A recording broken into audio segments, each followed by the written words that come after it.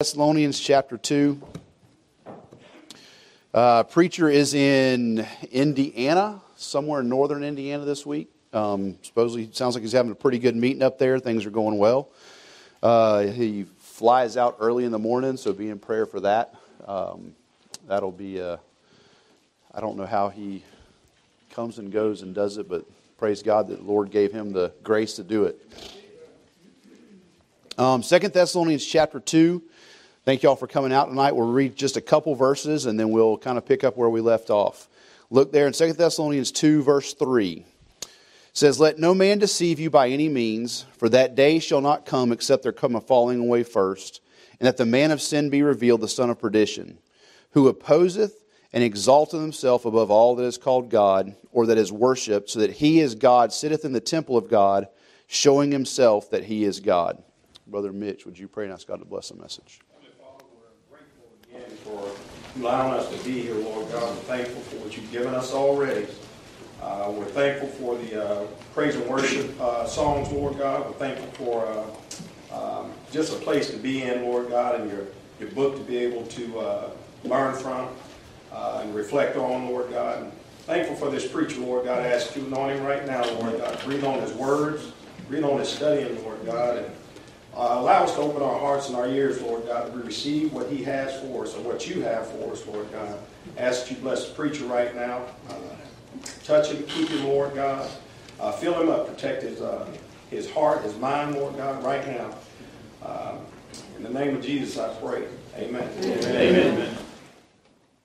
So we're here in 2 Thessalonians chapter 2, and we're discussing the Antichrist.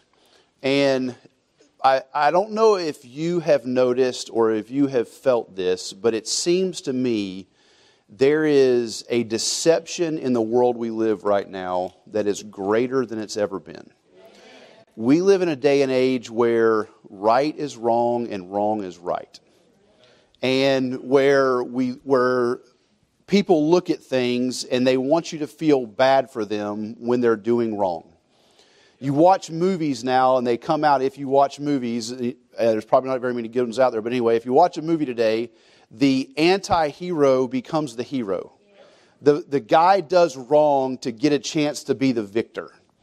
And we live in this society where doing right is no longer the right thing. And all of these things are becoming a preparation for the tribulation that is to come. And the scary thing is, it's not just affecting the world, because it's always affected the world, and they've always been deceived by it, and they've always been moved by it. But the problem is, that deception is now moving into the church. And Christians themselves are being deceived by little things all over the place. Let me give you an example. For one, this is a really easy one. Consider somebody like a Joel Osteen or a Joseph Prince or a T.D. Jakes or somebody like that, right? We look at that and kind of laugh and go, how can somebody pay attention to that? Well, clearly thousands upon thousands upon thousands of people pay attention to it and are deceived by it. And they're deceived by it because they choose to be deceived by it. Because what those people are preaching is something that tickles their ears. Isn't that what he says in 2 Timothy chapter 4? That they'll heap to themselves teachers having itching ears. That they're looking for something that makes them feel good about where they are. They're not happy with their current state, but they don't really want to change. So just make me feel good about where I am so that I can go on living the way I live. And that's one of the tricks of the Antichrist. The Antichrist wants you to be safe right where you are and feel good about where you are and feel like, well, I'm okay, you're okay, we're all okay. There's no need for you to grow or change or do anything different in your life. And the Christian life is not a life of stagnation where you just stay where you are. If you're going to be a Christian, there is going to be growth, there is going to be change, there's going to be excitement, there's going to be hurt, there's going to be pain, there's going to be joy. The Christian life is a moving life. It is not one where you just come in and sit down and go, well, I'm saved and it's over with. Not if you want to be a successful Christian. If you just want to be saved, have a fire insurance policy, and get into heaven, well, then you can live with that existence, but it's miserable. Because forever and ever, this natural man and this spiritual man are warring against each other. And even as a saved man, when you go out into the world, you can't go out there for very long without your conscience and the spirit bearing witness inside of you going, hey, you're doing wrong, you're not doing the right things, and you get this you get this voice telling you you're not where you are, and you can't really enjoy the sin. Now, you can push yourself to the point where you vex the Holy Spirit and quench the Holy Spirit, and you completely shut him off and put him out and all those kind of things. You can't lose your salvation, but you can completely walk away from it. And what I fear is that Christians today, even in our churches, in Bible-believing churches, are in danger of being deceived. They're in danger of being deceived by what's coming in this age and feeling pressure to change what they have believed for years and years and years and years. There is a movement in churches today for Christians to believe in a postmillennial belief.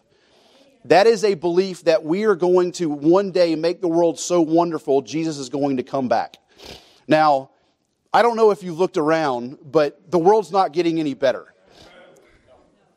But there is this teaching now that there's going to be a catastrophic 3 or 4 years, and then all of a sudden the church is going to become victorious, and we're going to have 1,000 years of peace on earth without Jesus Christ. That's insane. But what you have is you have Christians now storing food in their houses that'll last for 10 and 15 and 25 years. They're building bunkers in the ground. They're stocking up ammo. They're building giant freezers and larders and everything else to prepare themselves for this bad 4 or 5 years that's supposedly coming. That's called the tribulation. And the Bible tells us that we're not going through the tribulation. It says that we're not in the middle of it. But what I see are Christians being deceived by that, and they're missing out on what God has for them because they're more worried about protecting themselves and protecting what they have than they are about following Jesus Christ. I can't stand here to tell you tonight that the United States of America is not going to fall before the rapture of the church. There have been hundreds upon hundreds upon hundreds of nations that have rose and fallen over the last 2,000 years, and Jesus Christ didn't come back. So I'm not going to stand here tonight and tell you that you may not have to give something up. You may not lose your home. You may not have all of these things, because I can't tell you that. Because Jesus Christ's return is not predicated on the rise and fall of the United States. We aren't worried about whether the United States rises or falls, because guess what? Whoever's president is who God allows to be president. Now, we're supposed to pray for them, and Brother Sam was preaching about prayer before. We're supposed to pray for those government officials. We're supposed to lift those government officials up. We're supposed to say, Lord, send some people. Romans says you're supposed to pray that you may live peaceably among them. That's what we're supposed to pray for. Not pray that we may stay the same and be okay and have a bank account full of money and have a roof over our head and all of those things. Paul says, with food and raiment, let us therewith be content. But we as Christians are so easily deceived by the beauty or the deception of what we see as beauty out in the world. We see, well, if I can just get to here, it'll be enough. Well, if I can just get to here, it'll be enough. You never is. The flesh is never satisfied. The flesh is never happy with where it is. It's always wanting something more. It's a never-ending.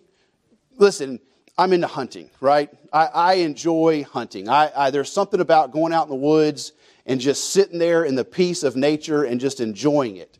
And the reality is, I can go to Walmart and buy a $350 rifle off the shelf at Walmart and kill a deer from Walmart just as well as I can go spend $12,000 or $15,000 and have the best rifle built in the world. They're both going to kill a deer.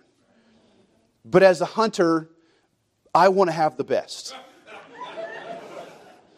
Now, I haven't spent $12,000 or $15,000, so don't think I've got it. But the desire has been there. The desire has been there to go, well, you know what, I'll give you one. And we'll see if the Lord allows me to have it before the rapture or not, or before I die, whatever. But there's a shotgun called a Holland and Holland. My last name's Holland. I just want to have one because that's my last name. To go have one made right now is $250,000. Yeah. Amen. My wife may not be married to me for very long if I spend $250,000 on a gun.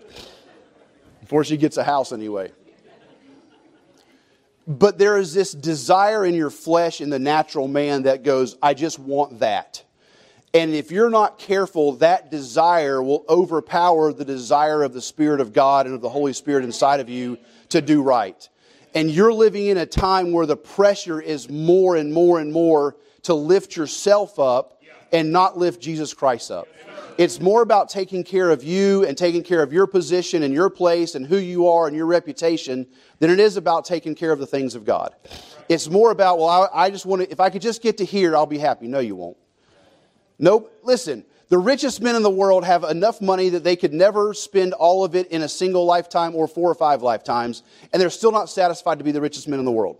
They want a little bit more. Warren Buffett's nearly 90 years of age, and he's still trying to grow a business. Like, hang it up and give somebody else a chance.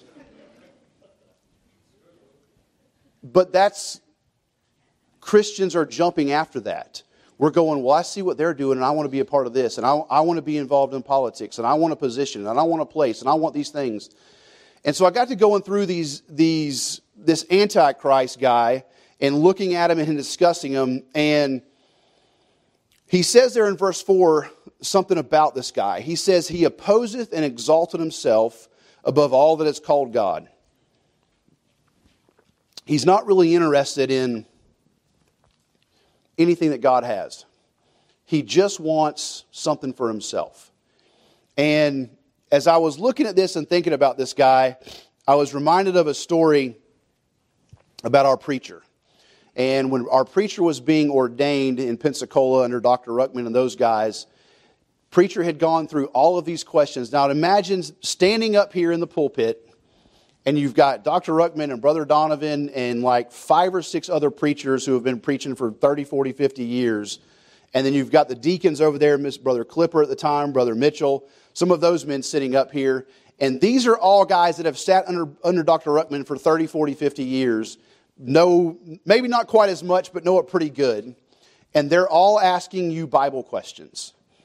And you're answering them and you're giving the answer and you've done really well and you're like, man, things are going really well. And preacher tells a story that he gets to the very end and Dr. Ruckman goes, does anybody else have any more questions? And Brother Donovan on the end goes, I've got one more. Said, Brother Peacock, would you mind giving us the 18 types of the Antichrist?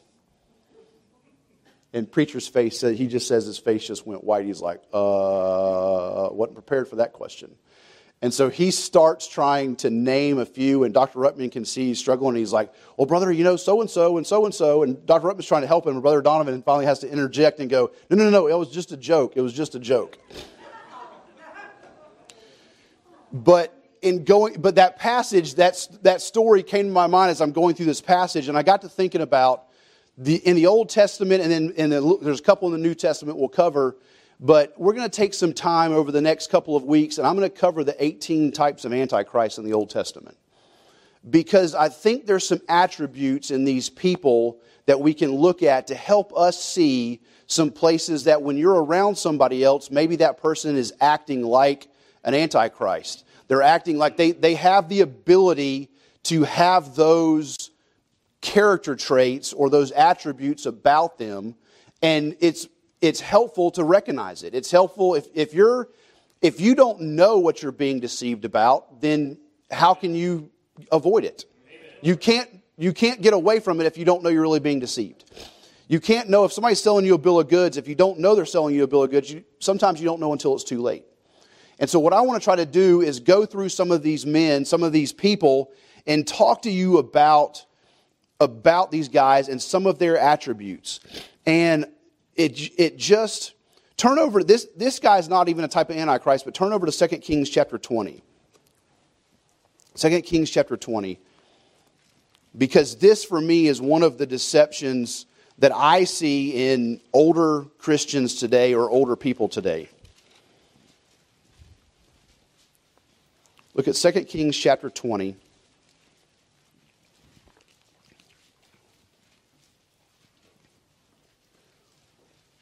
And in this passage, what's going on, Hezekiah has invited in his enemy to see all of the things that God's blessed him with.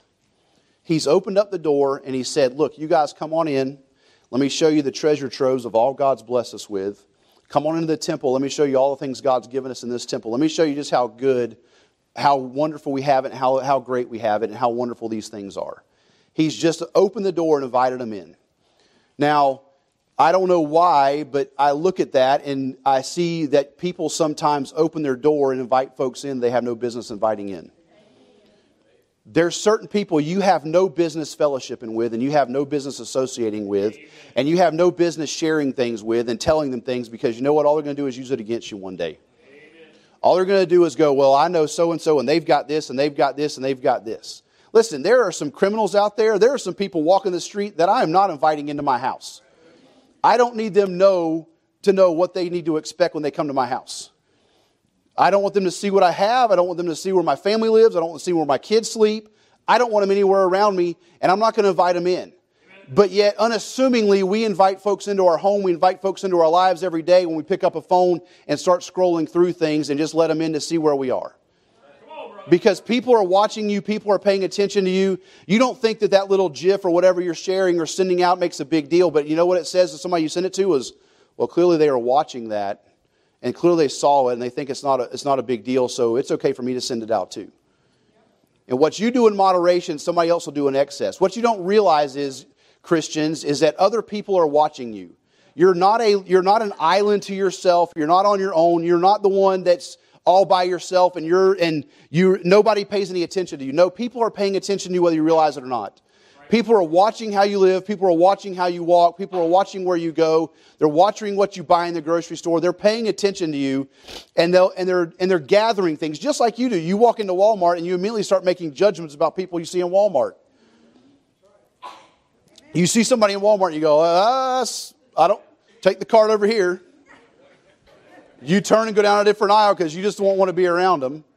Or you get behind grandma who's walking 3 miles an hour and you're like, I want to get around her. And you're making judgments in your head all the time. Well, they're making judgments about you all the time. Right, but here's Hezekiah, who's opened up his house, who's let these people come in. And Isaiah has now come to Hezekiah and said, what are you doing? And this is Hezekiah's response. Look in verse 19. He said, Then said Hezekiah unto Isaiah, Good is the word of the Lord which thou hast spoken. And he said, Is it not good if peace and truth be in my days? Meaning, what does it matter what happens after I die? That's what he's saying. He goes, well, what does it matter after as long as it's okay while I live, who cares what happens after I'm gone? Well, yeah, it matters. He's got kids. He's got a son who's fixing to take the throne in the very next chapter, who winds up becoming the most wicked king Judah ever had, Manasseh. But you look back through Hezekiah's life, and I was going back through it, and I'm looking at Hezekiah, and you know what? Hezekiah says he comes in and it says he did that which is right in the sight of the Lord. He took down some things. There's a thing he called Nehushtan that he takes down and destroys. It's an idol that Israel was worshiping. He did all of these things because he was following the good example that was set before him. His dad set a good example. Ahaz, the Bible says, did right in the sight of the Lord. He had a good father who led him in the right way and pointed him in the right direction. But then when it comes time for him to worry about his son, he's like, well, who cares what happens to my son? I won't be here. Well, it matters, folks. Old people, there's another generation coming behind you that we need you to finish faithful, to encourage us to finish faithful, and to carry the torch and not just let the guard down because, well, I've done my time and it's over with. My kids are all out of the house. They're all grown. I got grandkids, great-grandkids, whatever. No, it matters. You matter to this church. You matter. You being here on Sunday night, on Wednesdays, it matters because you're holding a place that is one day going to be empty. We just laid to rest a dearly beloved saint. And you know what I'll say about her? Her seat is empty and she's sorely missed. Somebody's going to have to step up and fill her shoes at some point in time. And you know what I can say about Miss Highcove is she left a legacy of loving Jesus. I remember being a young man, and every time I shook her hand or spoke to her, like the fear of God came over me. Because I knew I was talking to a lady that talked to the Lord and spent time with the Lord. And I'm like, she knows all the bad things I've thought. She knows all the bad things I've done. And I just need to go to the altar and get right. But that was her testimony. And you go, well, yeah, she had that testimony for 30-something years. And it had an impact on a younger man who goes, you know what? If that lady can do what she did and live the life she lived and get through it, guess what? I ought to be able to do it too. But here's Hezekiah hanging out going, well, what does it matter who happens after me? What is it? Who cares what happens after I'm dead and gone? Well, I'm just going to live it up now. I'm going to enjoy it. I'm going to show everybody what God's given me. I'm so blessed. God's given me all this stuff, and you just need to be in awe of what God's given me. No. You need to. There's some things you hold secret in your heart. It says about Mary that there was some things that she treasured in her heart she didn't share with anybody else about the birth of Jesus. We'll find out one day in heaven. But you know what? While she was here, she didn't tell anybody else about it because it was special. It was between her and the Lord. It was something that God did for her that nobody else knew about. There's some things that you should keep inside your heart that everybody else doesn't need to know about.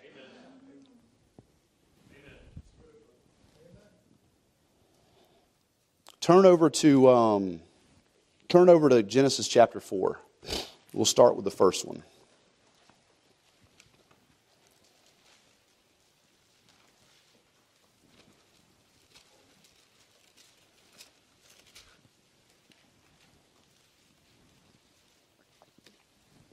The first type of Antichrist in your Bible is Cain.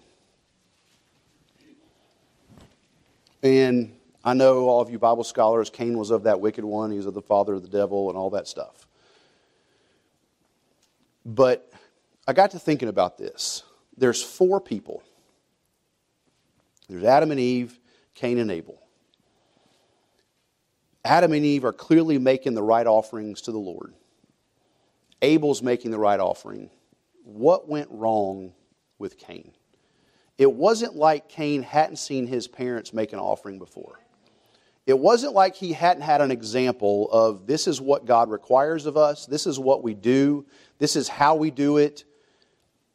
And for some reason, Cain just got up and goes, you know what? This is what I want to give. Cain gets up and goes, I realize that this is how we worship. But I mean, God ought to just be happy that I brought something. Why should God be happy that you just brought something? Didn't He give all? Didn't He lay down everything? You know, I got to thinking about this over there in Acts chapter 6, going through that passage. The Pharisees are the Pharisees. It says the Libertines and the Cyrenians and the Alexandrians are all coming against Stephen for preaching the gospel. They're all Jewish people. He's in the synagogue. He's preaching to those folks. And he's trying to point them to Jesus Christ. And it occurred to me this afternoon that there in Acts chapter 7 is where Israel finally rejects Jesus Christ. They turn their back on him. They stone Stephen. And they walk away from their Messiah and say, he's not our guy. Do you realize that when they walked away, God turned to you and I and said, okay, I'm going to come to the Gentile and I'm going to give you a chance to get in and I'm going to give you something that they won't have because I'm going to make them jealous. Right. Now, think about this. 6 million Jewish people died at the Germans' hands in the Holocaust. Somewhere between 8 and 12 million are the estimates that Stalin killed in Russia. That's 20 million, give or take a few here or there, that most likely died and went to hell because they rejected their Messiah. That's just in a 6 or 8 year window right there. 20 million people died and went to hell so that Jesus Christ could have a chance to give you and I an opportunity to get saved. How many hundreds of millions of them have died over the last 2,000 years so the gospel could come to you? And you go, well, God, I'm just going to bring you what I want to bring you. I know we've always done it this way. I know this is what you expect. I know this is how you want it done, but I just want it this way. And then what's crazy about Cain is Cain gets mad because God goes, hey, Cain, why is your countenance fallen? If you'll just give the right offering, it'll be okay. Cain doesn't go, okay, I'll get it right. He goes, well, I'm not doing that. You should take what I want. He gets madder. He gets more upset because God won't just let him be who he wants to be. God won't let him just do it the way he wants to do it. And well, God, you should just be happy I'm worshiping you right now. No. Cain, if you want to worship me, this is how you're going to worship me. Because there's fixing to come a whole generation and eons of people that worship however they want to worship, and they're worshiping all kind of things, and it ain't me. And you come in here and you see the preacher go, we're holding the line, we're staying here, we're not moving from here. There's a reason why we're staying here and not moving from here. Because God showed up this way, and God continues to bless this way, and God continues to do things this way. And you know what? We're going to hold the line until Jesus Christ comes back. We're not going to change how we do things just because, well, I just want to do it differently. No, the Lord says you're going to do it decent and in order, not in some chaos. And yet you look at the majority of churches today, and it's chaotic when you walk in there. You can't even hear yourself think sometimes. The music is so loud. You can't acknowledge what's going on because you're just overwhelmed by the bass that's causing your chest to compress because of all the things that are happening in there. And people go, well, we're worshiping God. No, you're not. You're worshiping a God, but you ain't worshiping the God. And they're deceived by it. They're misled by it, and they can't see the truth because they don't want to see the truth. They're happy with where they are, and they're not interested in changing. And you know what will happen, Christian? If you bring to God what you want to bring instead of what God tells you to bring, you'll be in the same place before long. If you give to God whatever you want to give God, you know what? God's going to go, fine, give it, but I'm not taking it. You want to know why you bring things to the altar and you get it and take them back? Because you're not giving God what He really wants. And then Cain not only gets mad that God calls him out on it, God doesn't even call him out in front of the other three people. He has a private conversation with him, and he gets upset. And then he goes to his brother, and he's trying to convince his brother that he's okay. And he gets mad, and he goes, and I can see the conversation going something like this. Cain saying to Abel, Abel, can you believe God just won't accept what I've done? I mean, you see all of the crops that we've grown. You see all of the sweat that I've put in these crops. I mean, why is it God? I didn't bring him the leftovers. I brought him the very best of the works of my hands.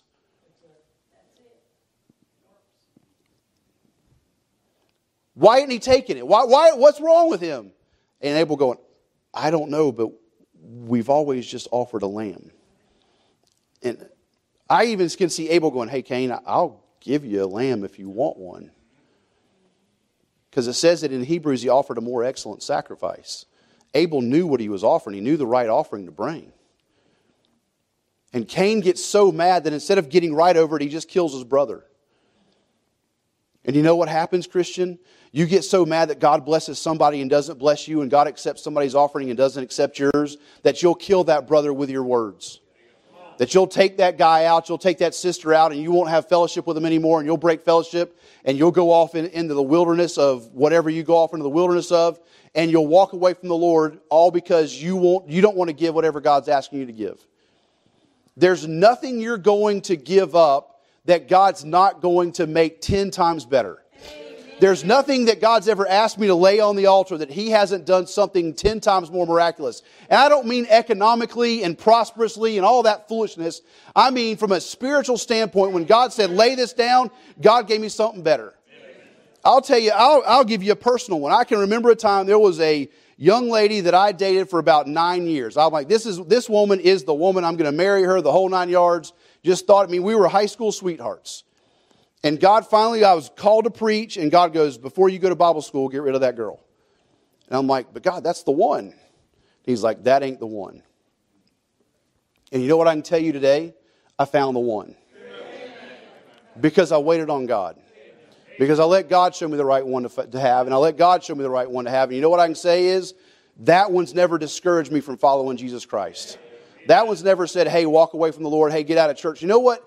She said to me on our third date, she said, Woodard, we've talked about all of these things, but when you lay on your bed and you're dying, what will you consider success being?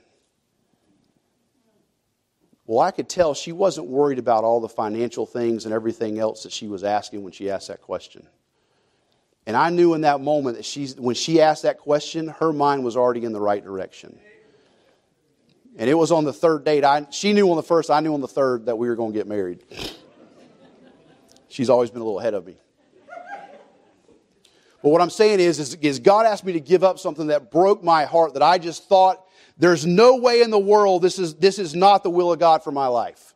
Me and this girl were raised in church together. We were in the youth group together. We went on all the youth trips together. We were good kids. There was nothing wrong with the relationship. And God goes, that's not the right one. And you know what? I wound up with something better. And you know what? I can give you time and time and time again in my life where God said, hey, give this up, and something better's come along. Because God is a good Father, and He gives good gifts, and He does better and above all that we concedingly and ask and think and praise and everything else. Brother Sam told you the ask theory during Bible study time. Ask, seek, knock. We ask, we receive not because we ask amiss, when we are consumed of our own lust. But when God asks you to give something, when He asks you to lay something down, when He says, bring me an offering, He's not doing it to take something away from you. He's doing it to remind you that you still need to submit to another authority. And when you won't bring what you want to bring, when you bring what you want to bring instead of what God brings, you're saying I'm the authority and God's not. And that was ultimately Cain's problem. Cain said, I'm in charge and you're not going to tell me what to do. That sound familiar? That's the world we live in today. You're going to like me the way I am, and you're not going to tell me what to do. It's insane.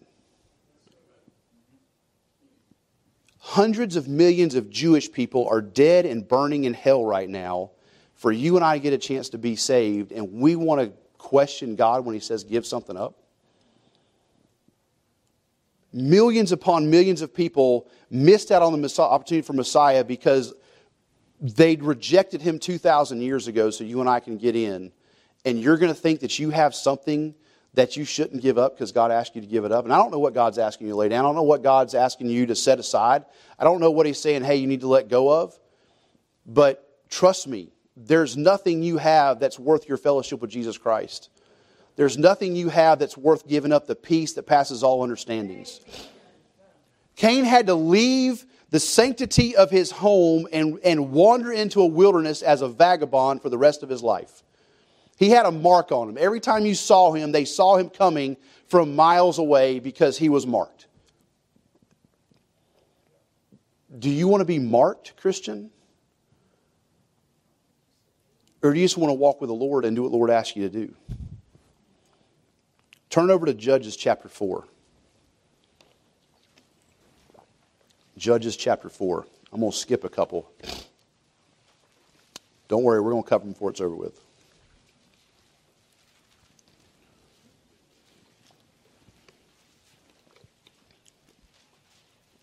Judges chapter 4 and verse number 1. It says, and the children of Israel did evil in the sight of the Lord when Ehud was dead.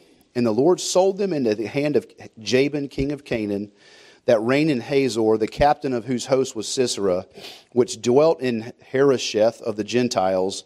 And the children of Israel cried unto the Lord, for he had 900 chariots of iron. In 20 years he mightily oppressed the children of Israel.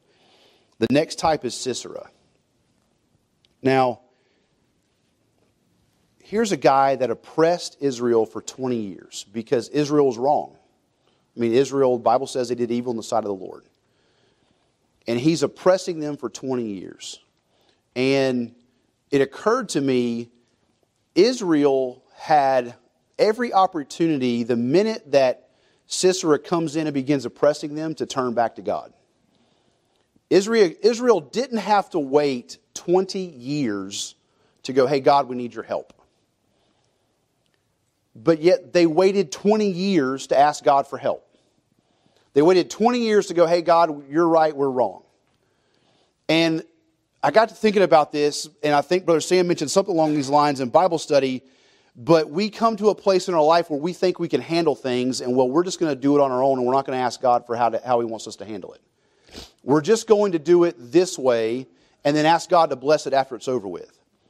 You know, one of Hezekiah's problems was over there in 2 Kings, is Hezekiah gets in trouble with the Assyrians, and he goes to battle with them for years and years and years. He becomes oppressed by them. And it's only after they've taken everything he has that then he turns to Isaiah and goes, hey, well, how would God want me to handle this? And I got to thinking about how, as a Christian, there are times in my life where I'm like, well, I'll just handle this. It's not a big deal. Every little thing that I thought wasn't a big deal for some reason turns into a big deal in my life. I mean, it's just a small problem. I mean, it's just a little thing. It won't be a big deal. Not, it's okay. It'll be fine. And the next thing you know, it blows up into something that, way greater than what it is. It's like a water leak in a wall. You open up the wall and you find a little bit of water spraying. And if you've got older CPVC in your house, and somebody opens a wall as a plumber and goes in there, and they go in there with a pair of pipe cutters and go, I'm just going to cut this out real quick. We'll throw a couple shark bites in. You'll be good to go, and you're fine. Well, there's a problem with older with older CPVC pipe. It's been warmed and cooled and warmed and cooled and warmed and cooled, and it gets brittle. And if you use those fancy little PVC cutters that make it really easy and it cuts it and clears it out really quickly, it will actually cause that pipe to splinter. And when you put everything back together, you can't see the splinter. And the next thing you know, in about a day or two, there's water leaking out of the wall. And you're going, we just fixed this.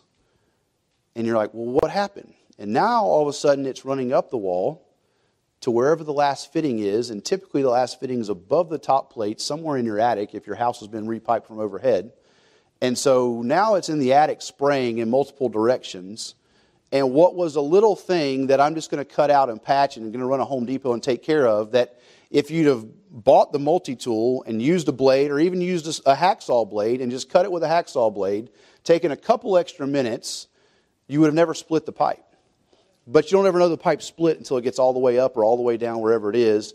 And then to fix that damage, you're now cutting the whole entire wall out, probably pulling the vanity out, maybe pulling the shower out, opening the bedroom up, who knows, wherever the pipe is in the wall, to do something that could have been fixed right the first time if you just done it right the first time.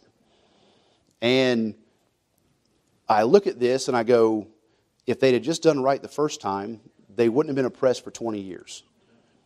And Christians, if you'll do right the first time, you don't have to live in oppression.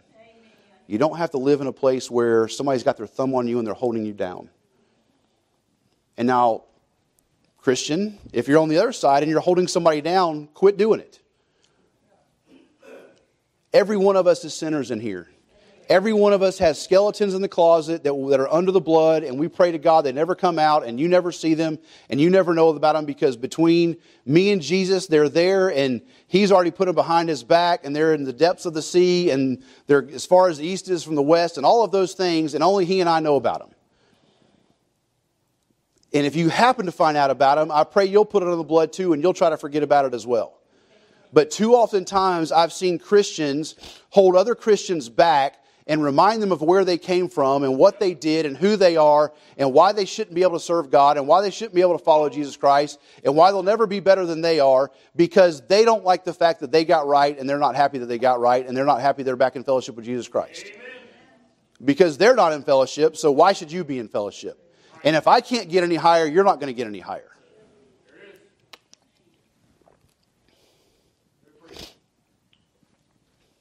Don't be upset that God's blessing somebody else and not blessing you. Why don't you ask yourself, God, what have I done to break the relationship between you and I, and why you're not talking to me anymore? Because that's all that matters. Amen. Your daily walk with Jesus Christ should be the most important thing you have in your entire life. What you talk to the Lord about is the most important thing in the world. That thing Brother Sam did during Bible study about prayer, that is, I dare say, a weakness for 90% of people in here. None of us pray the way we ought to pray. I'm not saying you don't pray. I'm not saying you don't talk to the Lord. But is your prayer life really where it should be? Are you really consulting the Lord about all the decisions you should make?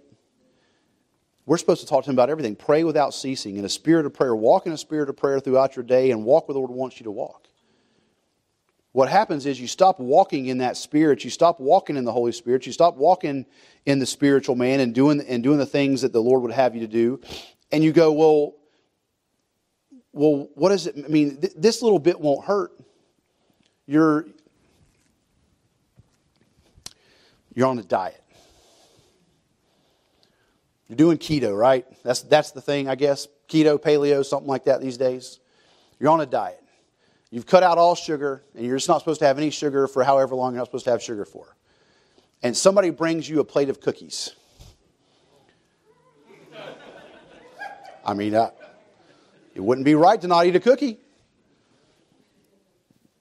Well, my first question would be is why are you on the diet to start with? Did the Lord tell you needed a diet? Or are you just doing it to make yourself feel better and make yourself look better and want people to say, oh, well, he looks good and they look good or she looks good and I fit in this dress now and I can do this because it's about you? Or are you on a diet because the Lord says, hey, you need to cut a few pounds and you need to look better and you need to have better testimony?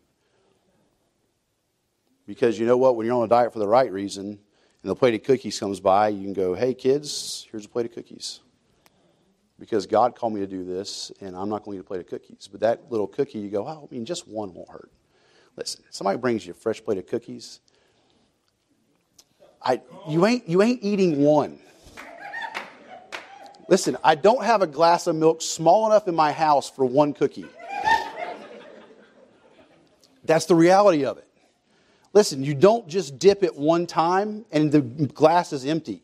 Like it takes 4 or 5, maybe dozen cookies to make that glass get to the bottom. And then all of a sudden when it's empty, you're like, well, I'm halfway through this cookie, so I need another glass. And you refill the glass and you go, well, I've got a full glass, so I better eat a few more cookies. And next thing you know, you wake up and 3 days later, you're 5 pounds heavier than where you were. And you're going, well, what happened? And you look back and you go, well, it was the cookie I ate. And I say to you, it was the diet you were on. Because you'd been starving yourself for maybe the wrong reasons. You'd been putting yourself through something God didn't want you to go through. Sometimes you put a burden on yourself and say, well, I'm going to do this because this is what I need to do. And I'm going to read 10 chapters a day. And I'm going to do this. And I'm going to pray 20 minutes a day. And you put all these expectations on yourself. And guess what? An emergency happens and you can't help it. And you've got to rush out of the house in the morning and you don't get your 10 chapters done. And you wake up in another day and you go, well, man, I'll catch it later. And all of a sudden you look back and you're 30 chapters behind and you're going, well, I'll just never do it. And you throw up your hands and you just quit reading because, well, I'm just never going to get through the Bible. There it is. There it is. Who called you to read 10 chapters? Right. Did you ask God what He wanted you to read? Amen, brother. That's good. Because sometimes, you know what? A verse will get you through. Sometimes just that verse in the morning is all you need to get you through because that's the bread sufficient for the day. Right. Listen, I'm not telling you don't sit down and read 10, 15, 20 chapters. If you've got the ability to do that, sit down and read 10, 15, 20 chapters. If you can sit down and study for 4, 5, 6 hours at a time, sit down and study. If God's given you the ability to do it, use it for His glory. But sometimes you put undue expectations on yourself that you're never going to achieve, that you can never get to, when if you would just walk one step at a time, day by day, guess what? You'll look back and go, well, how did I get here? Amen. Because you did what you could on the day that you had it and you didn't put it off until tomorrow. Amen. Because sometimes we set these dumb, crazy, lofty, wild goals that are never attainable, that are, listen, nobody in here will ever be Dr. Ruckman. Nobody in here will ever be Dr. Peacock. So quit trying to set that as your goal. Go, God, what do you want me to be? What is it you want for me? Because I want to be what you want me to be, regardless of what anybody else thinks about it, and set out to achieving that. And you know what you'll find out? God won't tell you the first time you ask Him exactly all of the things He wants you to do. He's going to give you the bread sufficient to get through the day, and you're going to have to learn, well, Lord, I guess I did what you want me to do today. And you'll get up tomorrow and you go, well, Lord, I want to do what you want me to do today. What is it? Listen, God's never showed me a 25-year plan for my life. I barely have a 5-year plan. Because the Lord's not interested in telling you where you're going. I realize He knows where it's at. His foreknowledge knows where we're going, but He also knows that there's about 1 billion decisions that I'm going to make between here and there is where He wants to get me. And if I don't trust Him for those 1 billion decisions, I'm not going to wind up exactly where He wants me to wind up. And so He's got a path that is all over the place to fit all of the decisions that you're ever going to make in your life. Amen. So stop trying to set some lofty goal you can't attain to and allowing yourself to be defeated by it. And allowing yourself to be oppressed because you didn't do it. Don't make some, and don't, Lord of mercy, don't stand up and tell everybody else what you're going to do either. That's like a guaranteed recipe for failure. It is a guaranteed rest. The minute you tell somebody, it's like, oh, it's done. You can forget it. It's not happening. Don't tell anybody else you're on a diet, because you will stop being on the diet about 20 minutes after you tell them.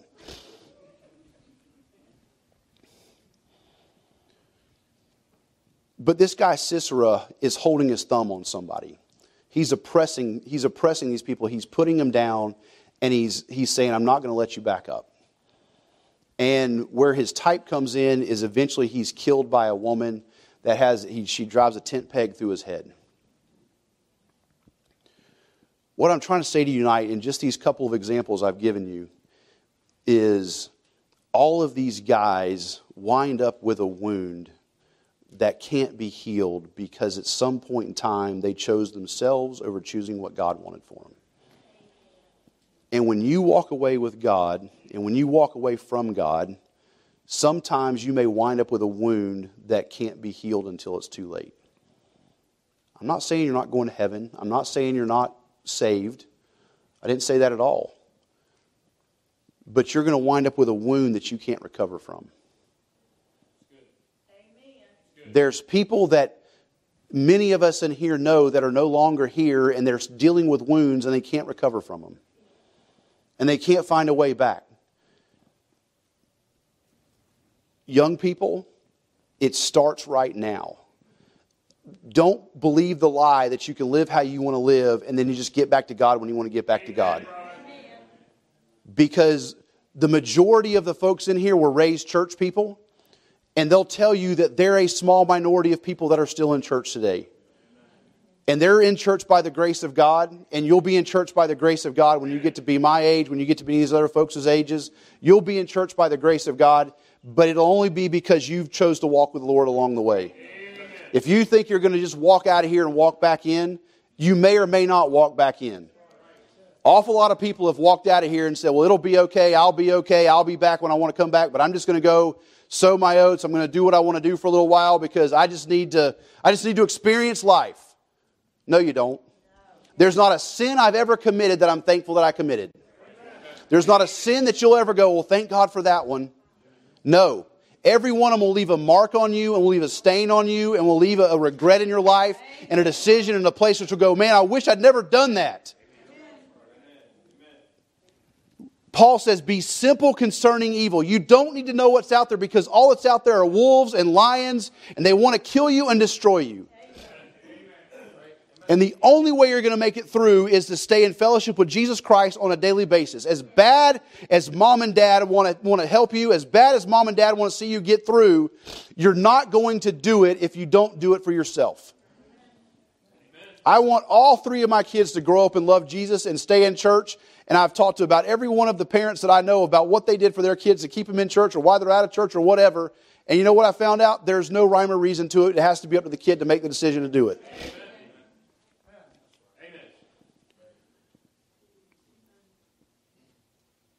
But folks, you're in the same position. You're not going to make it through to stay in fellowship if you don't make a decision to stay in fellowship.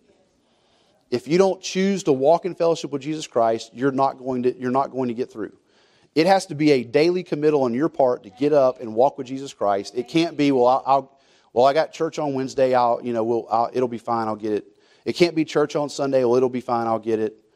No, it has to be a commitment on your part to walk with the Lord, or this deception will creep into your life. You won't even recognize it. You won't even know that it's there. People go, well, people have said for years Hezekiah was a good king. Says he did right in the sight of the Lord. Nobody, I've never heard anybody say Hezekiah was a bad king. But the reality is, you may fool every one of us, but you're not fooling your relationship with you and the Lord. He knows whether you're in fellowship or not. He knows whether you're talking to Him or not. He knows whether things are moving in the right direction. And so I hope you'll consider some of those things. I hope that you will think about this. And I know I've run a little bit long tonight, but it's important because there is a deception that's happening in the church today that is greater than it's ever been. And it is more subtle than it's ever been. I used an illustration last Wednesday that, and I'll try to close with this illustration. I said, try. But there is a chemical that we use, well, I say we, that sweet potato farmers use to kill ants on their crops. It is one little bottle like this. It's about 2 ounces per 1,000 gallons of water. And it'll cover over, I think it's like 500 acreage coverage with that little bit of chemical. 2 ounces in 1,000 gallons. And it'll kill all the ants in the field. Christian, it takes 2 ounces of the world in your life to kill every bit of Jesus Christ. And I'm not saying that to kill your fellowship with Him. It takes 2 ounces of the world to kill your fellowship. It doesn't take some giant catastrophic move. It doesn't take some terrible thing happening to you. It takes 2 ounces. Jesus said a little leaven leaveneth the whole lump. When you make bread, you put, what is it, like a teaspoon. I mean, but it's like sometimes less than a teaspoon. We make bread, it was like this little tiny, like 1/8 of a teaspoon thing we would dump in there. It was a really small amount of yeast you'd put into it. And all of a sudden that bread would rise up. That little tiny weighs less than a grain of bacteria causes the bread to rise. That little tiny grain of flesh in your life will cause you to walk away from Jesus Christ. Paul said, I die daily. We're going to go through, I don't know how long it'll take me. I got through 2 tonight, but we're going to go through over the next few weeks all of these different types of Antichrist. Because I have seen and am seeing these attributes that some of them I've even seen in my life at some point in time. And I'm like, Lord, help me to get rid of that. Help me to let go of that. Because I think this is helpful and I think it's beneficial. Because I think if you see the deception and you see what's going on and you see what's happening, it'll help you have better fellowship with Jesus Christ. And so I hope it has tonight, and I hope you're encouraged, and I hope you'll take it and go home and think about these things. Let's stand and we'll be dismissed.